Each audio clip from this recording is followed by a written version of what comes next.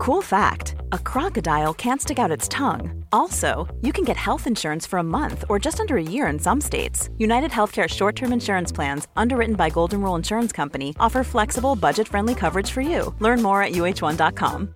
Hey, I'm Ryan Reynolds. At Mint Mobile, we like to do the opposite of what Big Wireless does. They charge you a lot, we charge you a little. So naturally, when they announced they'd be raising their prices due to inflation, we decided to deflate our prices due to not hating you. That's right. We're cutting the price of Mint Unlimited from $30 a month to just $15 a month. Give it a try at mintmobile.com/switch. $45 up front for 3 months plus taxes and fees. Promo rate for new customers for limited time. Unlimited more than 40 gigabytes per month. Slows full terms at mintmobile.com.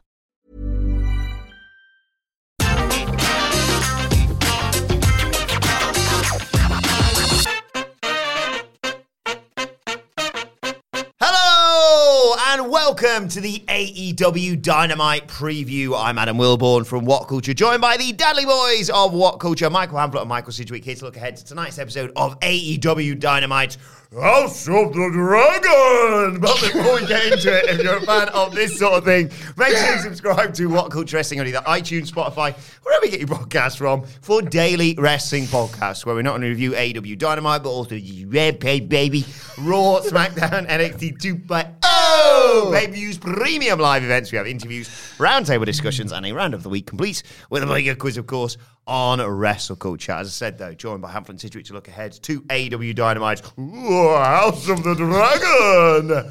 And let's be honest, fingers crossed, Sidge, a major return tonight. I'm not ready for this. I'm absolutely not ready for this. Kenny Omega's my favourite wrestler. He's my favourite wrestler of all time. I'm going to be anxious as all hell about the physical condition in which he is in.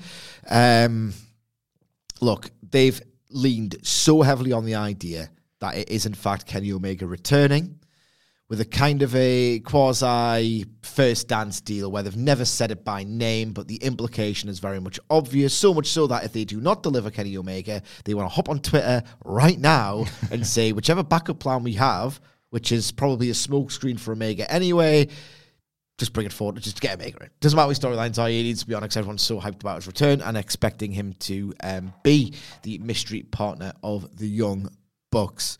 Yeah, I'm scared. I've seen various interviews, and obviously he's not going to do an interview in gear on Zoom. He's going to do it in his clothes. Even when he was like a tag team champion, never really dressed for the occasion on TV. It was always a case of, I'm going to be the cleaner one day, and I'll wear a fucking suit when I'm goddamn ready for it. And it will, if anything, further neg Hangman Page. I can't be asked to dress up alongside you, but when I'm by myself and all the rest of it. So he just looked like he was in street clothes. He looked very pale. So he's obviously not going to tan himself. He's not going to wear gear. So you're not going to get the full idea of what Kenny Omega, the returning megastar wrestler, is going to look like. But I'd like to see him shredded a little bit. It's weird. It's just, I should learn to let it play out with a man, Kenny Omega, who has pioneered the idea of telling one long continuous story in pro wrestling. He's not one of these hack cornies. He transcends all that. He doesn't just, I'll turn heel for a program. Oh, I'm not that hot, actually. I'll just turn babyface now because I think the fans are asking for it. Oh, I've been babyface for a while. The fans are getting sick of this. You know what I'll do? Because wrestling's just so stupid and easy. I'll turn heel. Simple as that. He has totally transcended pro wrestling storytelling as this long, continuous story where everything can be tracked, everything is coherent. I should trust Kenny Omega more than any other wrestler to come back when he's goddamn good and ready. But it's just my anxiety feeding it. So I'm thinking if he's coming back to do the Trios title, is that because he can't really go anymore at these 40-minute singles matches that he was spectacular at in New Japan? He himself has kind of said, I don't have that in me anymore. I'm going to do a new... I just want him to be great. I don't want to see my favourite wrestler become Shawn Michaels, a crown jewel. You know what I mean? He's nowhere near that, but I don't want to see him on the decline. I'm just scared. I love the man. I absolutely love him. Can we just dive balls deep into what's going to happen? I expect this to be the main event. It would be kind of stupid not to be the main event. Because Danielson Garcia is going to be this incredible match. But I would start the show with that and hammer heavily in the first quarter the mystery partner for the Young Bucks is going to be revealed. And maybe have Excalibur drop some references to the cleaner and some really Mystery sort partners of... always draw as well, don't they? Always. Yeah. Right. Absolutely. And so I expect for this trios match it to be Kenny Omega. I will leave the alternative plan to Hamflip because I realise I'm talking at length, spluttering because my Omega obsession is just making me do it. I think that it will be Omega. They're not stupid. They will know that everyone thinks it's going to be Omega. So it will be Omega. But if you chart back the recent history of the Elite Saga, Kenny Omega said, on the Dynamite After Full Gear, I have some things to take care of. I need to go away for a while. I haven't watched the tape yet because I can't bring myself to do it, or words to that effect. In the meantime, he is going to have watched the tape. He's going to have realised that the Young Bucks tacitly endorsed Page, or first started to very slowly realise that the path they'd taken as characters and as men was not the right way. In the meantime, very recently, they've obviously asked Hangman Page first. Now, is that because they didn't think Omega was ready, or do they think because Page, having beat Omega, is their best chance at gold? So there's that texture there that's like notorious with this Elite storytelling, where you can understand each person, each character's perspective, and it creates these wonderful shades of grey that are antithetical to this pretty cartoonish babyface heel spectrum, which at the very best of the Elite stuff makes all of wrestling pretty stupid and cartoonish and pathetically binary almost. That's how good these guys are at their best. And to further that type of storytelling they've pioneered, I kind of expect Kenny Omega to be pumped up during the entrance and coming out, because he can't really act like conflicted or removed from everything that's going on when he makes his return, because the pop's going to be so huge. But I expect throughout the match them to show ring rust, a la the very first AEW Young Bucks match, where they'd taken those months off for the first time in however many years, and they struggled to get on the same page and intentionally botched their way through the opening half of the Lucha Brothers match. I expect them to do something similar to that with Kenny. Kenny throwing the odd mistrustful glance, him being a little bit reluctant to actually physically tag in because he knows that, or he thinks that the Bucks prefer Page to him. So I expect the storytelling to be textured, for them to not be the fully reformed Elite for all the reasons I've just disclosed. And Kenny Omega is going to make me anxious by making it seem like he's slowed down. He's going to really, I think, I'm sorry, I'm talking for ages here. I apologize. I really think he's going to create the impression, which he's probably worked quite a bit on social media and in press interviews, where he's saying, surgery's got delayed, I had a surgery that it's not really repairing itself in time, I had to rehab this one extensively, it's not really working out. He's going to play with that. He is going to torture his dearest fans, and we are going to see, I think, one glimpse of him propelling into someone's face with a V-trigger and making you think, oh my God, the cleaner is actually back. I expect, and I hate this cliche so much, but I will take you on a roller coaster. He absolutely will do that. If he doesn't apply this much thought, and he will, he's Kenny Omega, he's basically going to be mint again, and I'll just take that as well. And they're obviously going to win. Yep. Then the post-match celebration is going to be, again, in line with everything I've just said. I expect it to be a little bit reluctant, where the Bucks are like, get in, we've won, we've advanced. And Kenny's going to be like, oh, I'm happy enough, but, you know, dickheads, you did choose Page over me. It's that layering is so important as well, because, as Cedric's pointed out there, if you can get into the heads of all of the members of the Elite individually, find, even if you disagree with them, or you understand how you're supposed to read the characters, you can find their individual rationale. Matt rang Kenny in the Being the Elite bit, and he was doing it as an, are you sure? And Kenny rang Matt. Sorry, Kenny rang Matt as if to suggest that he'd seen Hangman Page and been had his ego bruised a little bit by, hang on, I'm Kenny Omega, you should have called me. But then Matt being like, are you sure? That could be Matt being concerned for his friend that he's not fully fit. Kenny could read that as doubt. And both of those are valid. You know, and he did have a laundry list of injuries. this is it. Like, Matt and Nick not considering Kenny in the first place could be based on that laundry list. And all of this is so great. And all of this is what informs all of those things that Cedric sort of like articulately described there, because they all matter. And none of this would exist without that level of detail at every point in the story. Kenny Omega's Wikipedia, outside of him leaving Deep South Wrestling, and even then you could say, well, he left because he just thought wrestling could be better. You could start the story right there. His Wikipedia even though it's going to be broken up by the chapters of the companies he worked for, should effectively be able to read as one long thread throughout his entire, end to end. And that's only going to continue here. From a strictly pro wrestling point of view, and much in the same way when we sat in this very studio and talked about how CM Punk's debut might play out, and that kind of, we were still then, like AEW had only just returned to crowds, but we were still trusting within AEW enough to get it right, but we just didn't know what version of right it was going to be. Their teasing of Kenny Omega in the way that they've done it has been close to that type of marketing, that kind of, we don't want to tell you it because we want you to be surprised, but we understand now that a wrestling surprise is different to what it used to be. Cynically, they want the number, they want the interest, they want the conversation, but they also know that the best experience is being 99% certain and 1% unsure. Yeah. Rather than being 100% certain, the 99% is better because you need that little bit of doubt because that plays in the anxiety, and then the pop when he returns isn't just a pop, it's relief as well. And it's like, it is everything I wanted. Like, there's a nervousness. Like, they've understood that in a way that I think almost no pro wrestling before that has, actually. Like, Tony Khan has spotted that as a lifelong fan. He's worked out how to replicate that feeling, and I think that's what the doubt exists for. There was one, understandably, wrestling fans, WWE was the, as Triple H would say, the playbook for so many years, and I think we're all guilty of this from time to time. They're lining up a surprise that seemingly has this obvious payoff. It is understandable still, and it's going to be like this for years, why people would look for alternatives instead, why this idea is like, well, no, Vince McMahon has spent all my life trolling me, so why would he not do that? Why would another wrestling club? I get it, I do, and I empathise, but like, Brandon Cutler in a Kenny wig because he dressed up as Lita one time. Whatever. You've seen all the fantasy booking things. They're all there on Twitter. But the one, and this was tweeted to me by @Sasquatch Photo, Devin Chomk, I believe. Sorry for butchered the pronunciation of his surname, but we've all seen him in our replies before. Regular listener. He said, what if Omega is a misdirect and their partner is a little more golden? And that leads us to the only suitable alternative to Kenny Omega, which is Kota Ibushi. The Young Bucks and Kota, of course, work the main event of All In. The Golden Elite can exist without Kenny Omega.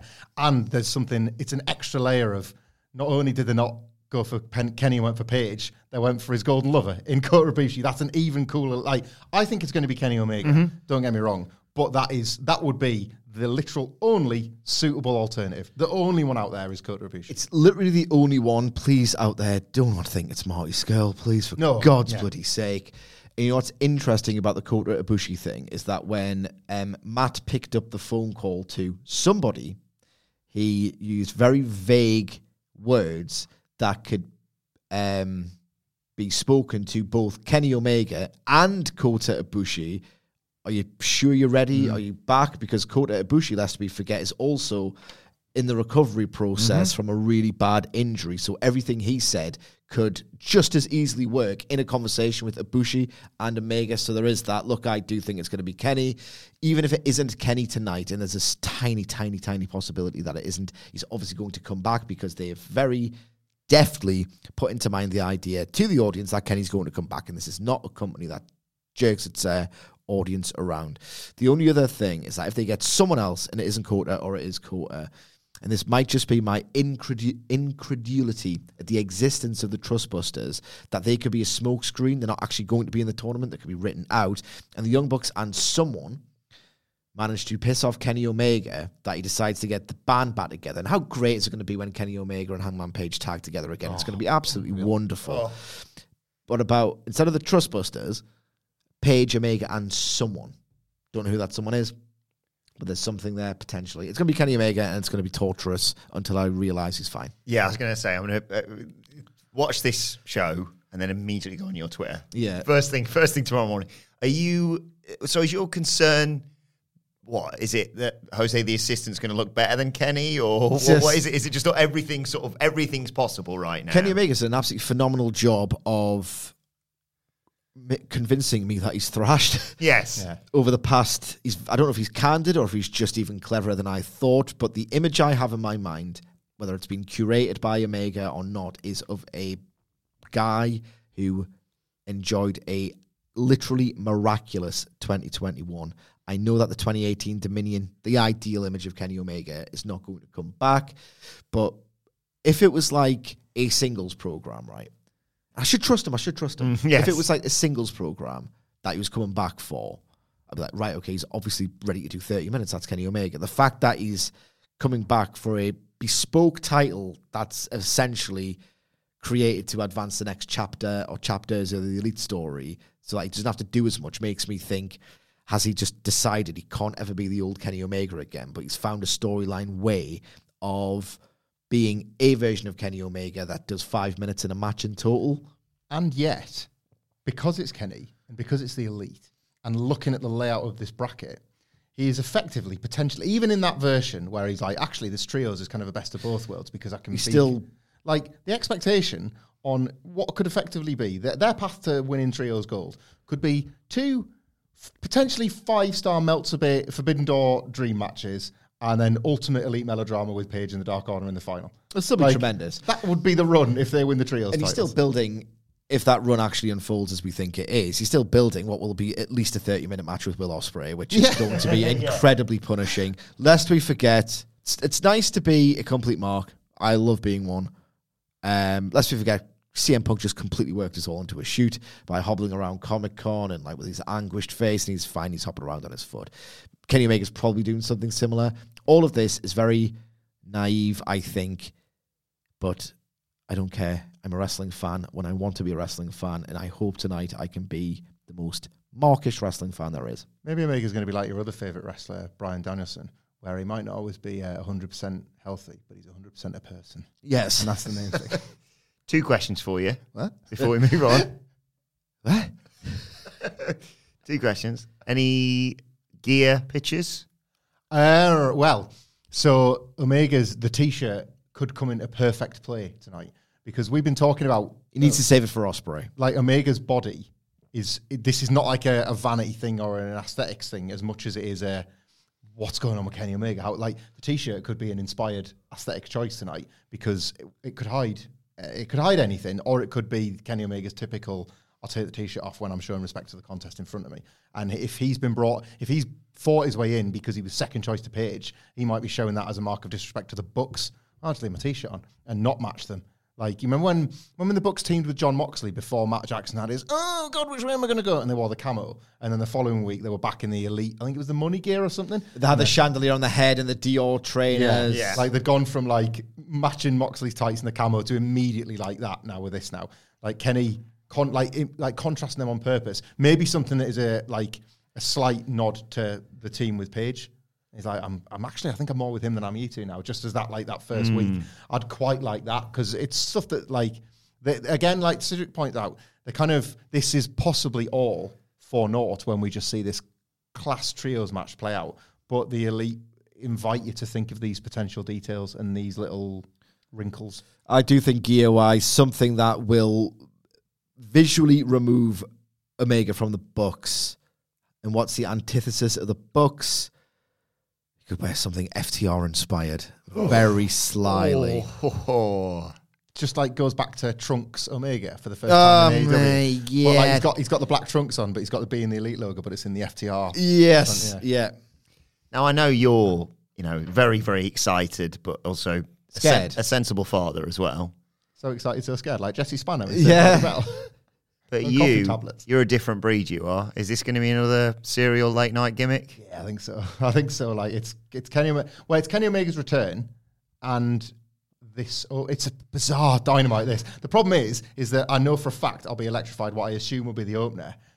It's looking like staying awake 2 or 3 in the morning. Like, I need the excitement of the Omega thing to get you through what could be a difficult, long middle portion. This Dynamite, I've just realised now, is, I think if it goes the way I think it's going to go, and one match certainly will, is going to be built around my 2 favourite wrestlers of all time, Bryan Danielson and Kenny Omega, convincing me that they are going to die, or get seriously injured, or can't wrestle anymore, or get concussions, or literally fall apart at the seams.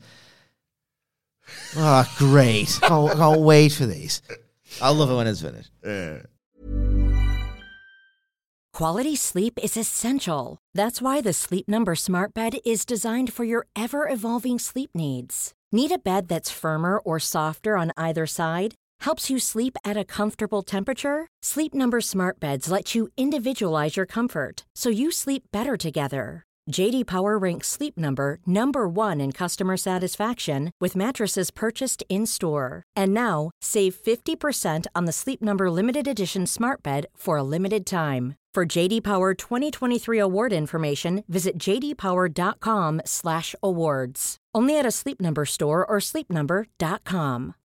Millions of people have lost weight with personalized plans from Noom. Like Evan, who can't stand salads and still lost 50 pounds.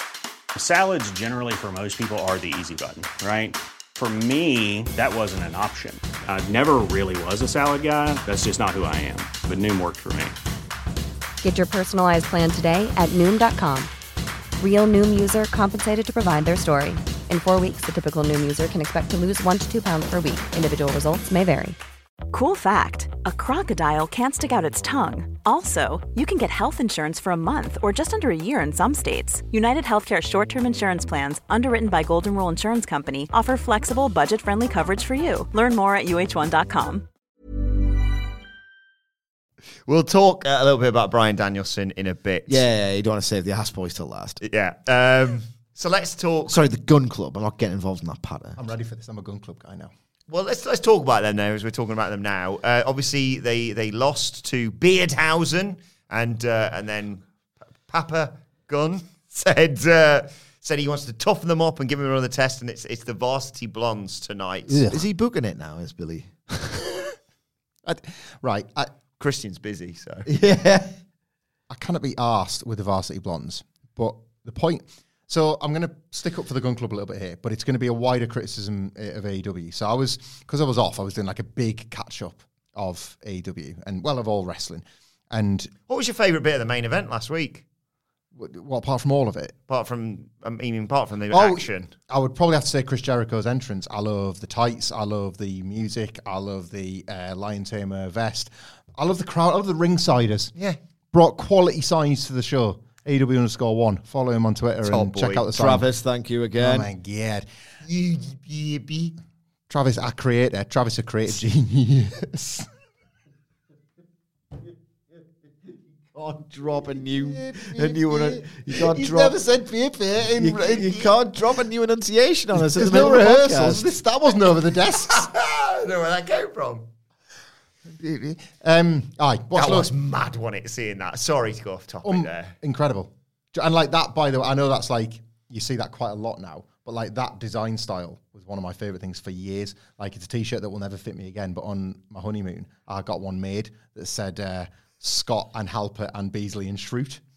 And don't worry, love. I've got a personalised t-shirt for the honeymoon. Oh, is it us two? Nah. Yeah, it actually was romantic because we watched The Office together, actually. Like, back when we genuinely, like, properly 100% loved each other instead of just put up with it. It goes a long time. My God. Like, she'd say the same. It's been 12 years. We did our best.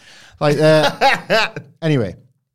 Yeah, I watched all this wrestling and got back on holiday. And I will say this for WWE and for Page. At least, like, there's not enough good wrestlers in WWE anymore. They fight too many of them. But, like, you know what everybody's up to. Everybody kind of has their place. The bloat in AEW is misunderstood, in my opinion. It's not about that there's too many wrestlers. Because there should be this idea. Well, yeah, there is. But, like, there should be this idea that if you are awesome and a free agent and rock up on television and you're great, you get a job or you get used for, like, 6 weeks. That should exist. AEW should be here for stuff like that. The problem I find is that, like, they tell you, get into this guy, and you have 3 amazing weeks. And I love you. Well, you're never going to see him again, so I hope you like that. It's quite a dissatisfying experience as a fan to get invested, then just your favourite is disappeared for ages at a time. Or even people you're not that fussed about. It's like, right, fine, Samoa Joe. I'll invest in you then for a few weeks. And then it's like, yeah, he's not going to be on television until the pay-per-view, and he's going to work a match you don't want to watch him in. What? Like, that's the problem with the blow. It's the individual usage of all these people. The Gun Club, you might not think they're elite tier, top tier, mid tier. I like them. I like them, right? But I appreciate that, like, they're not going to be one of the first ones that you think of if you name your dream roster or whatever. But the Gun Club's recent run, the Gun Club and the Acclaimed, quite an inspired way to turn the Acclaimed babyface. Billy Gunn, genuinely funny, can't pick between his actual sons and these far more charismatic New Age Outlaws avatars. Like, that's quite inspired if you just break it down like that. They have their split. Billy Gunn still booking his kids. Well, you're going to work a dumpster match. I could do that. And I was Billy Gunn, I mostly sucked and I could do that and make this famous, so you're going to work that, is now pissed off and ashamed that they lost that match and ruined this one, in his mind, brilliant idea that he had. And they're back on TV this week doing stuff. Like, they are a focused upon act that are being stuck with. So this Varsity Blondes thing, I've been told countless times to treat the Varsity Blondes as total scrubs. So now they're probably going to lose to the Varsity Blondes and Billy Gunn's going to be thinking, what the hell am I supposed to do, you losers? And because it's AEW, that probably goes somewhere. Like, this amount of effort and continuation, it's more together and it's more joined up than so many things on AEW television right now.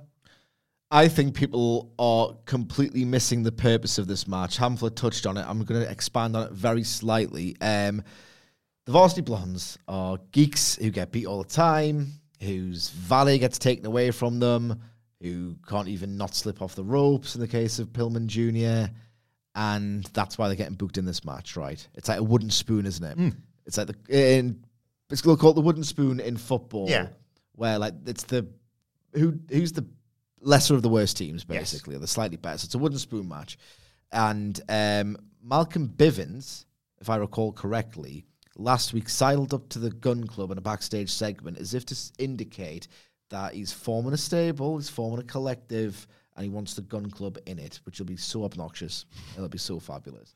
And he's kind of playing fixer with the people he's choosing as well, isn't he? Yeah. Ethan Page. Ethan Page, Moriarty. So, So I think this exists for the exact reason that Hamflett said. The Varsity Blondes are going to win, and I really hope they are so cruel about it. Like, I want Tony Schiavone to go, oh, wow, really? I guess the Varsity Blondes have won. Oh, right, well done. And like, just go all in. Justin Roberts goes, and your winners are the Varsity Blondes. Like, just geek them out. All the while, the Gun Club are incredulous. They're so embarrassed at losing to these people. Instantly, like the rule of three. So Tony Schiavone can just very quickly go, oh, really? And then Justin Roberts can go, and the winner is Varsity Blondes.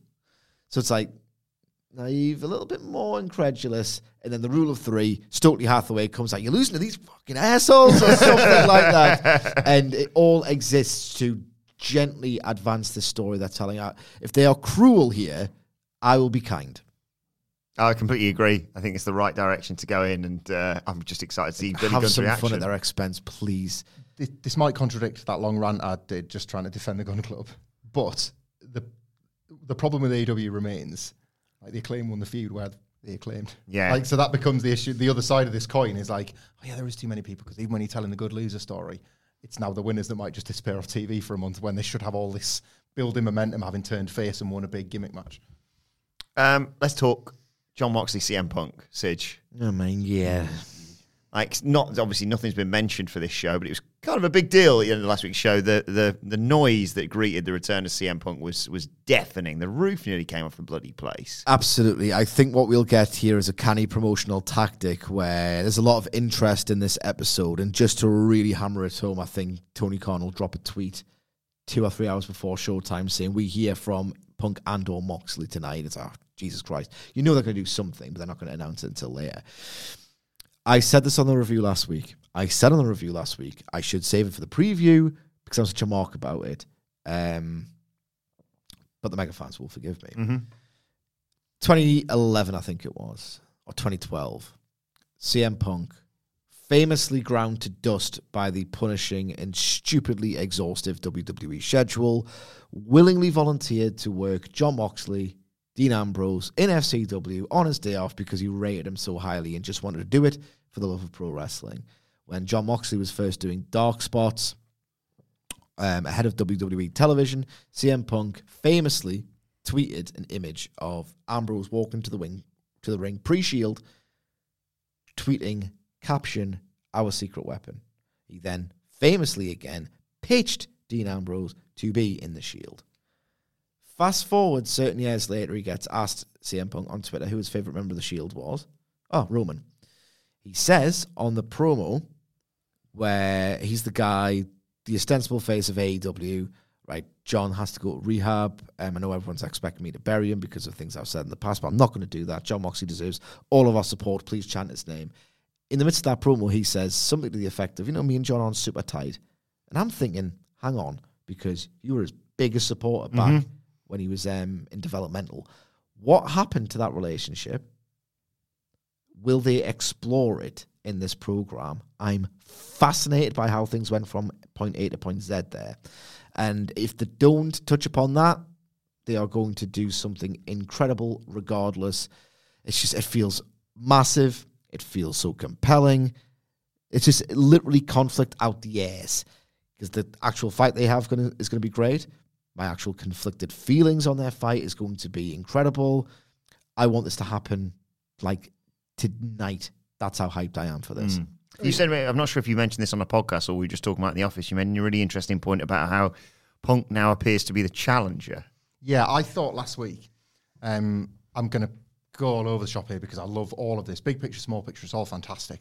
I thought last week, everybody, top to bottom within AEW, did a brilliant job of like kind of falling either side of the divide over what exactly an interim title is. This is absolutely not Sammy Guevara wearing 2 belts, and you of all people, Wilborn, should be most happy about that.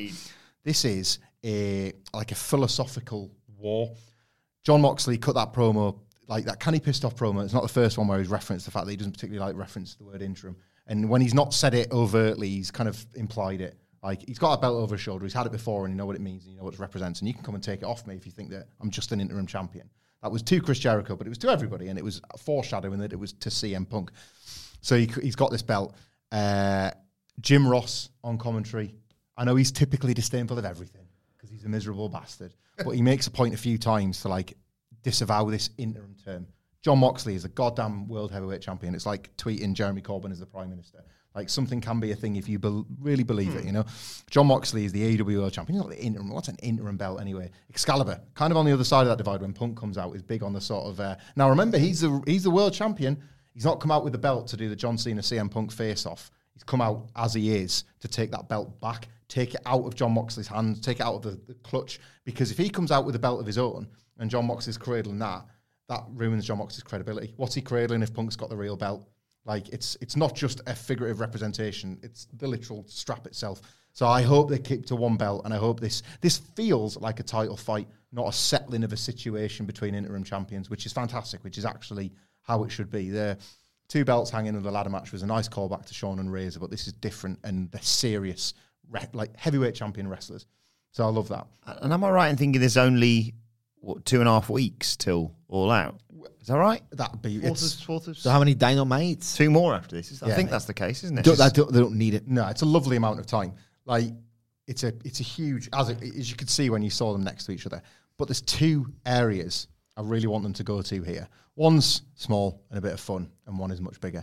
The small one is just a bit of fun, but it's a nice character moment between the 2, which is Moxley saying something to the effect of, you know, my wife loves you, but I think you're a total arsehole, and you yourself against me last time. It's going to be even worse when we fight it all out. Go to both of those things, right? CM Punk and Renee, best mates. Renee talked to him about going to WWE I worked for Fox. No, you were working for WWE, and Renee got you there, like, because you trusted her. This can work, right? And that's all out there. Moxley can create that perfect divide. Like, even at home, we disagree on you. Like, I know you. I think you're a bit of a snake. She loves you. I don't get it, right? What's brilliant about that is that look at the patterns that are starting to emerge. Eddie Kingston, Hangman Page, John Moxley. Are there 3 bigger AEW Homer baby faces than those 3 guys? And those are the 3 that don't trust CM Punk. Like, what is this? What massive story is this telling about that he is, when he turns, and we know one day he's going to turn, that he was the snake after all. He can be this perfect situational, like, I always think about that, like, line, that brilliant line. His delivery was amazing, like, against MJF. Like, I look in the mirror and I'm trying. But when he says, I've tried and I'm not. I'm the worst guy. And Kingston told you, and Hangman told you, and Moxley told you, because who else, like, when we talk about pillars and people like that, they're foundational guys, foundational good men, and they can see it in CM Punk. So I love that from, like, a bigger picture point of view. And yet, it's going to be in Chicago, and it's going to be CM Punk fighting for what he hasn't lost. So, like, at some point, Punk's got to take a bit of a knock to the foot, and then Moxley's got to work it and twist it and pull it like a bop it, and just, like, turn himself heel for the night for it to make the most sense. Maybe not. Maybe they'll play with the crowds. But to me, Punk's got to, like, maybe run out and help him yet again and then knock it. Or Kingston can't be held back and just, like, ever slightly sticks a dig in one of those mass brawls or something where Punk makes the save. just within the next 2.5 weeks, you start working on, like Moxley's like, I know that's not 100%. And if you think, and you'd have to think I'm not going to target it every, like, you need to be training that foot more than anything because I'm going to snap it clean off at the pay-per-view. This is brilliant. This is absolutely brilliant. Going to be a hell of a weekend. Now, of course, it's a big night, as I say, a big night for returns, but it's also a big night because it's a night that we have every Wednesday, Michael Sidgwick. Because this is ladies' night and I'm thinking what in day. You know what that means. It's time to play the game! And that is...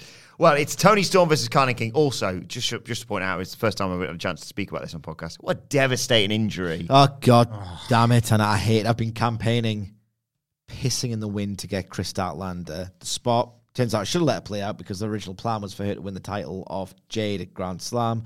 Not happening because she's had the absolute worst luck and I'm sick about it. Have you watched Road 2 yet? There's the last sort of 3 minutes is her just basically saying, I did this, big boot, and it's a good knee. Obviously, it makes sense because obviously she should have been putting more weight on it because of the previous injuries and blah, blah, blah. And just the grim acceptance of it, of like, well, 6 months, there it is. Happened with Tegan Knox the same way, didn't it? Like both legs, because she was kind of a bit worried about the first one.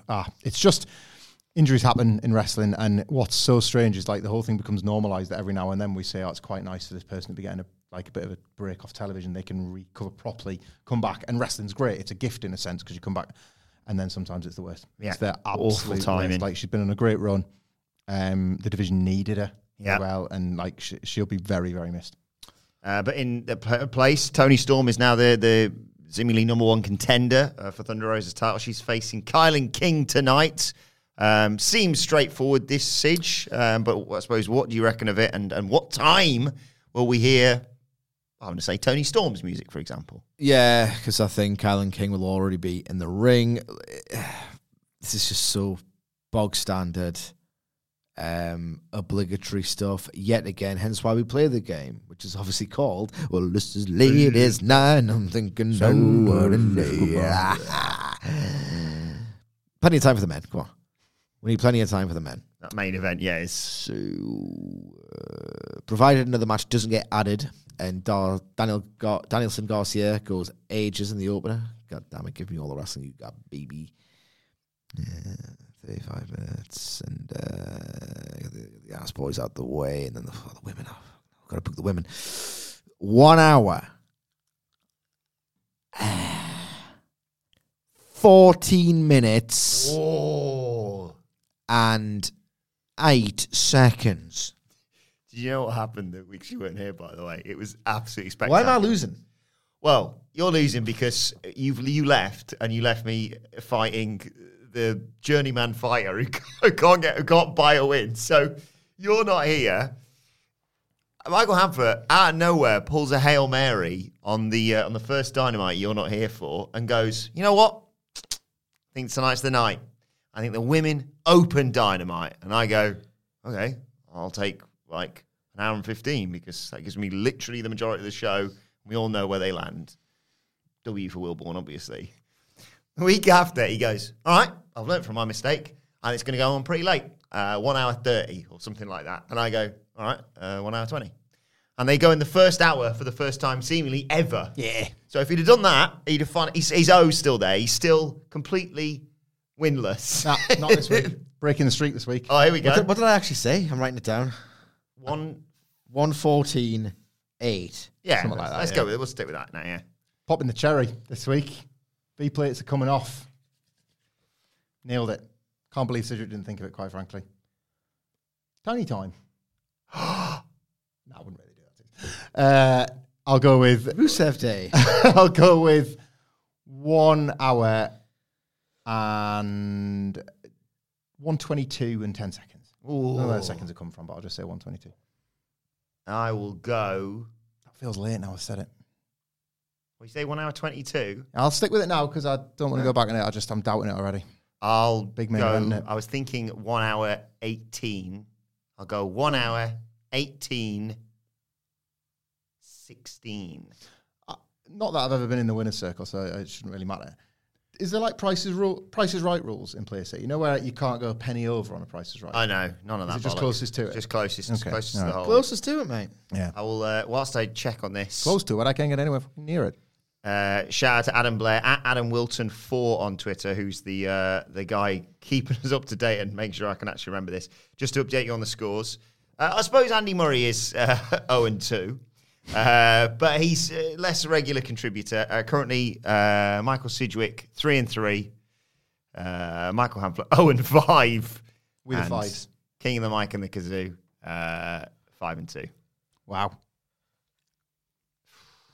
So it's very close, except for Michael Hamflett. So yeah, a straightforward win for Tony here.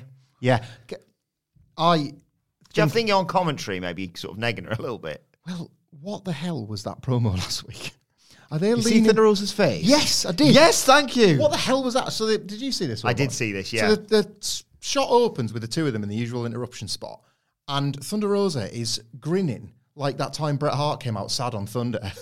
Like, where I hate all of this. Like, is she... And then following on from the sandbagging T-shirt, is this a gimmick and she's turning heel? Because, like, they've sort of decided that maybe...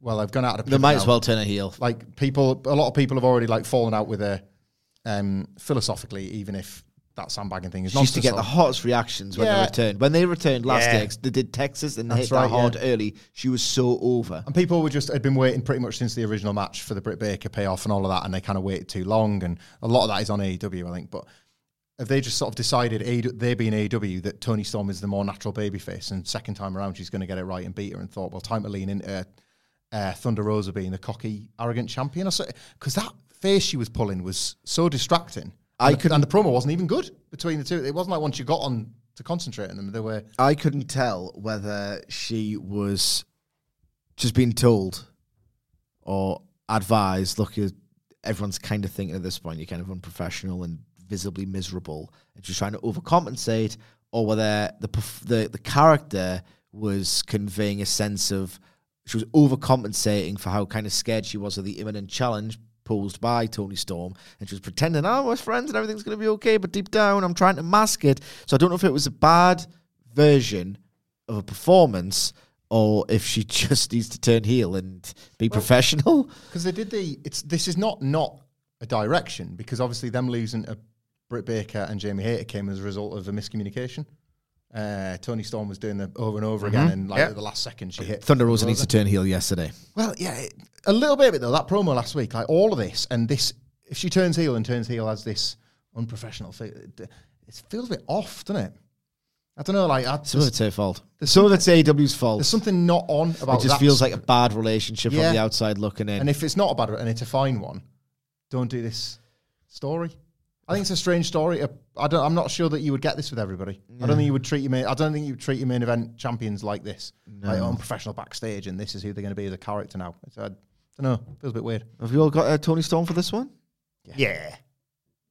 I just found this being a little rat. Let's conclude then by talking about a 2 out of 3 falls match, which you assume opens the show. Yeah. Yes, I think the idea is long matches draw.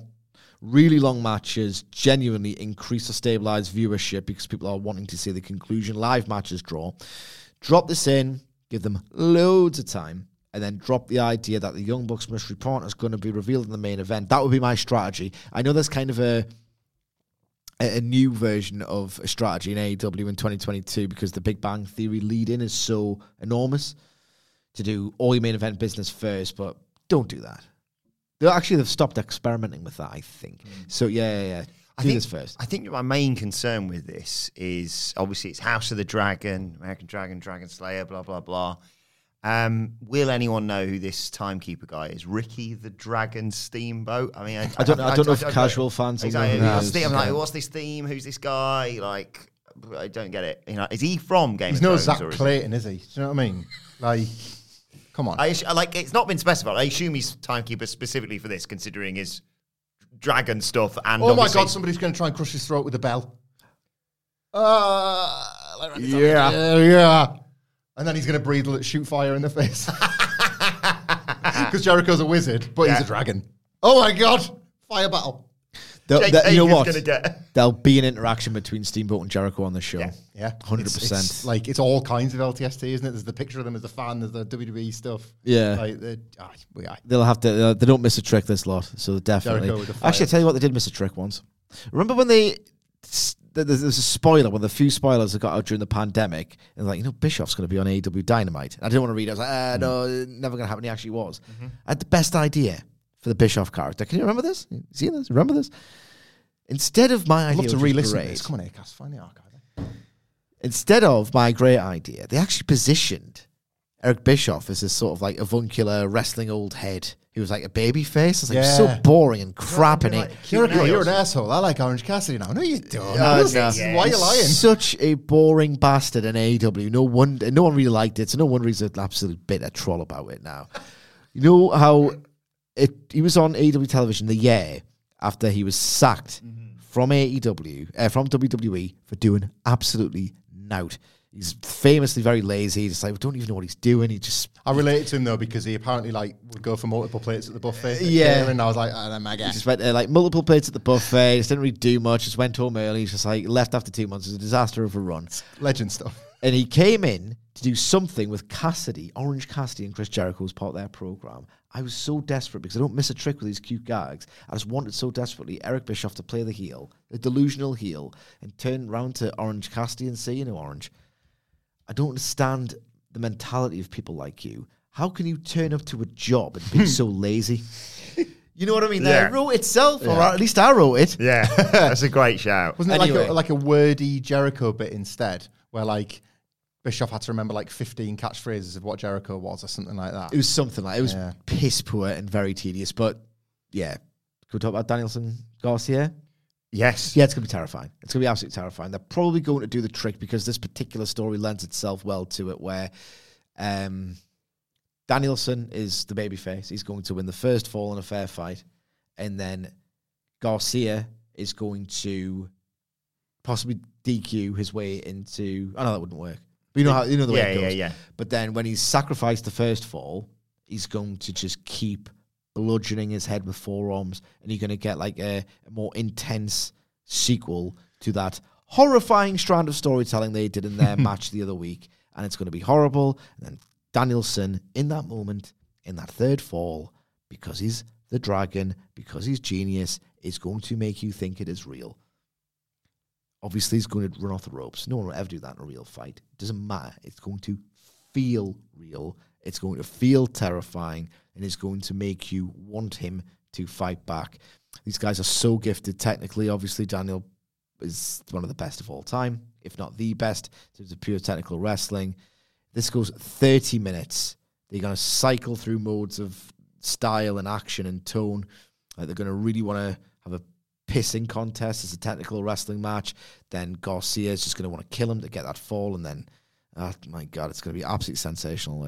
This literally can't fail. This is the kind of match where if it goes 4 stars, it'll be a disappointment. Yeah.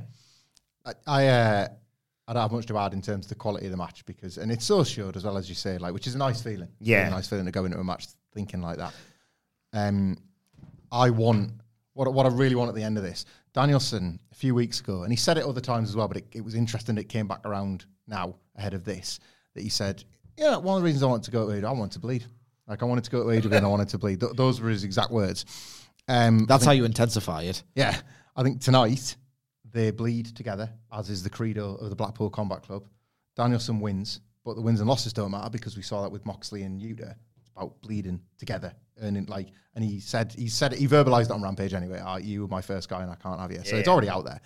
And then there's the beatdown or whatever. And Jericho, let's get out of here, Garcia. And then they go together, but Garcia's doing the look back over the shoulder after Jericho's decked Danielson to set up their own match at All Out.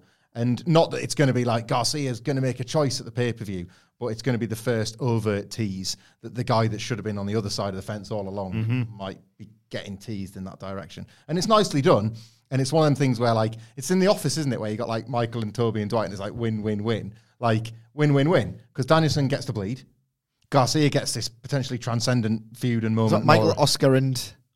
is it Michael, Oscar, and Toby? Because as the media, he's got to get a win as well. It's Michael, Oscar, and it's the blonde, uptight Christian. Angela. Because it's the picture of the... That's it, yeah, the win. And Jericho gets his win because somehow he's cornered his win. Bryan Danielson at a pay-per-view and the other opportunity. Hey, is Chris Jericho having one of the best years of his career? Well, yeah, he took Germans off Eddie Kingston. He worked Anarchy in the arena. John Moxley in the form of his life. Danielson, hey, Jericho's the common denominator. Le Champion is back. He's so clever. Either that or... He's a smart guy. Either that or if... Yeah, you want to do something else with Danielson, I'm sure he can work Steamboat or something. Yeah. Oh, my God. Oh, my God, the tag. Danielson and Steamboat versus Jericho and Garcia as the setup to the Jericho-Danielson singles. Yes, please. Only thing I'd add, 2 things. It's for our boys, obviously. You two have fantasy booked this. Sorry, Dragon works that by that. It's so funny because he refused to work Ric Flair's last match. No. But the only 2 things I'd add to improve this from your brilliant booking there. Number 1, have Daddy Magic on commentary. If you haven't seen the compilation of him from, I think, Dark Elevation... What's the deal with the price of eggs these days, huh? She got something to do with this? Because it was like Free Range or something she was called, wasn't she? There is a growing trend as well where people have started, when like you've got the Jericho Appreciation Site interview so they can do the Anna Jay choke gag. Oh, yeah. Somebody zooms in on Daddy Magic's face the whole way through the promo. So it's worth going back and watching all these promos, but only staring at him zoomed in. So you're just watching his eyes and his reaction shots to things you can hear but can't see. And my other addition, if you're not going to have the ring bell gimmick... Cool Hand Ange, Flick Combs, Ricky Dragon Steamboat who melts his comb or something. I don't know. Something along those lines. Like, hey, Ricky, make sure you colour down the middle. You can hear. Wait, it's just a comb. I don't know. He sets it on fire. Folds it to his neck.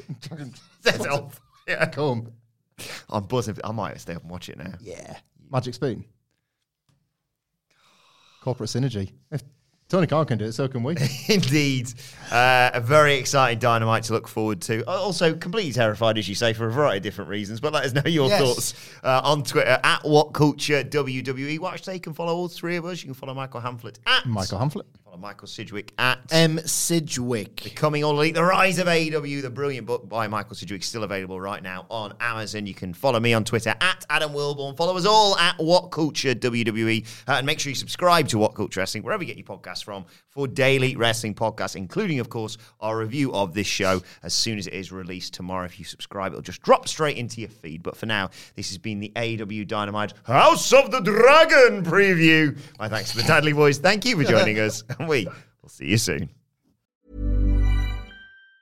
Hi, I'm Daniel, founder of Pretty Litter. Did you know cats tend to hide symptoms of sickness and pain? I learned this the hard way after losing my cat, Gingy. So I created Pretty Litter, a health monitoring litter that helps detect early signs of illness by changing colors, saving you money and potentially your cat's life. Pretty Litter is veterinarian developed, and it's the easiest way to keep tabs on your fur baby's health right at home. Go to prettylitter.com and use code ACAST for 20% off your first order and a free cat toy. Terms and conditions apply. See site for details. Mom deserves the best, and there's no better place to shop for Mother's Day than Whole Foods Market. They're your destination for unbeatable savings, from premium gifts to show-stopping flowers and irresistible desserts. Start by saving 33% with Prime on all body care and candles. Then get a 15-stem bunch of tulips for just $9.99 each with Prime. Round out Mom's menu with festive rosé, irresistible berry chantilly cake, and more special treats. Come celebrate Mother's Day at Whole Foods Market.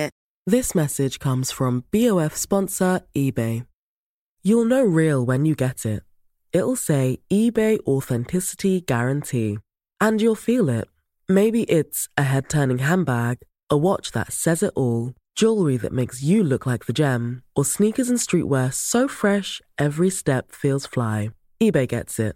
So look for the blue check mark next to that thing you love. And be confident that every inch, stitch, sole, and logo is checked by experts.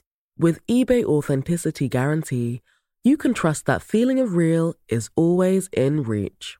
Ensure your next purchase is the real deal. Visit eBay.com for terms.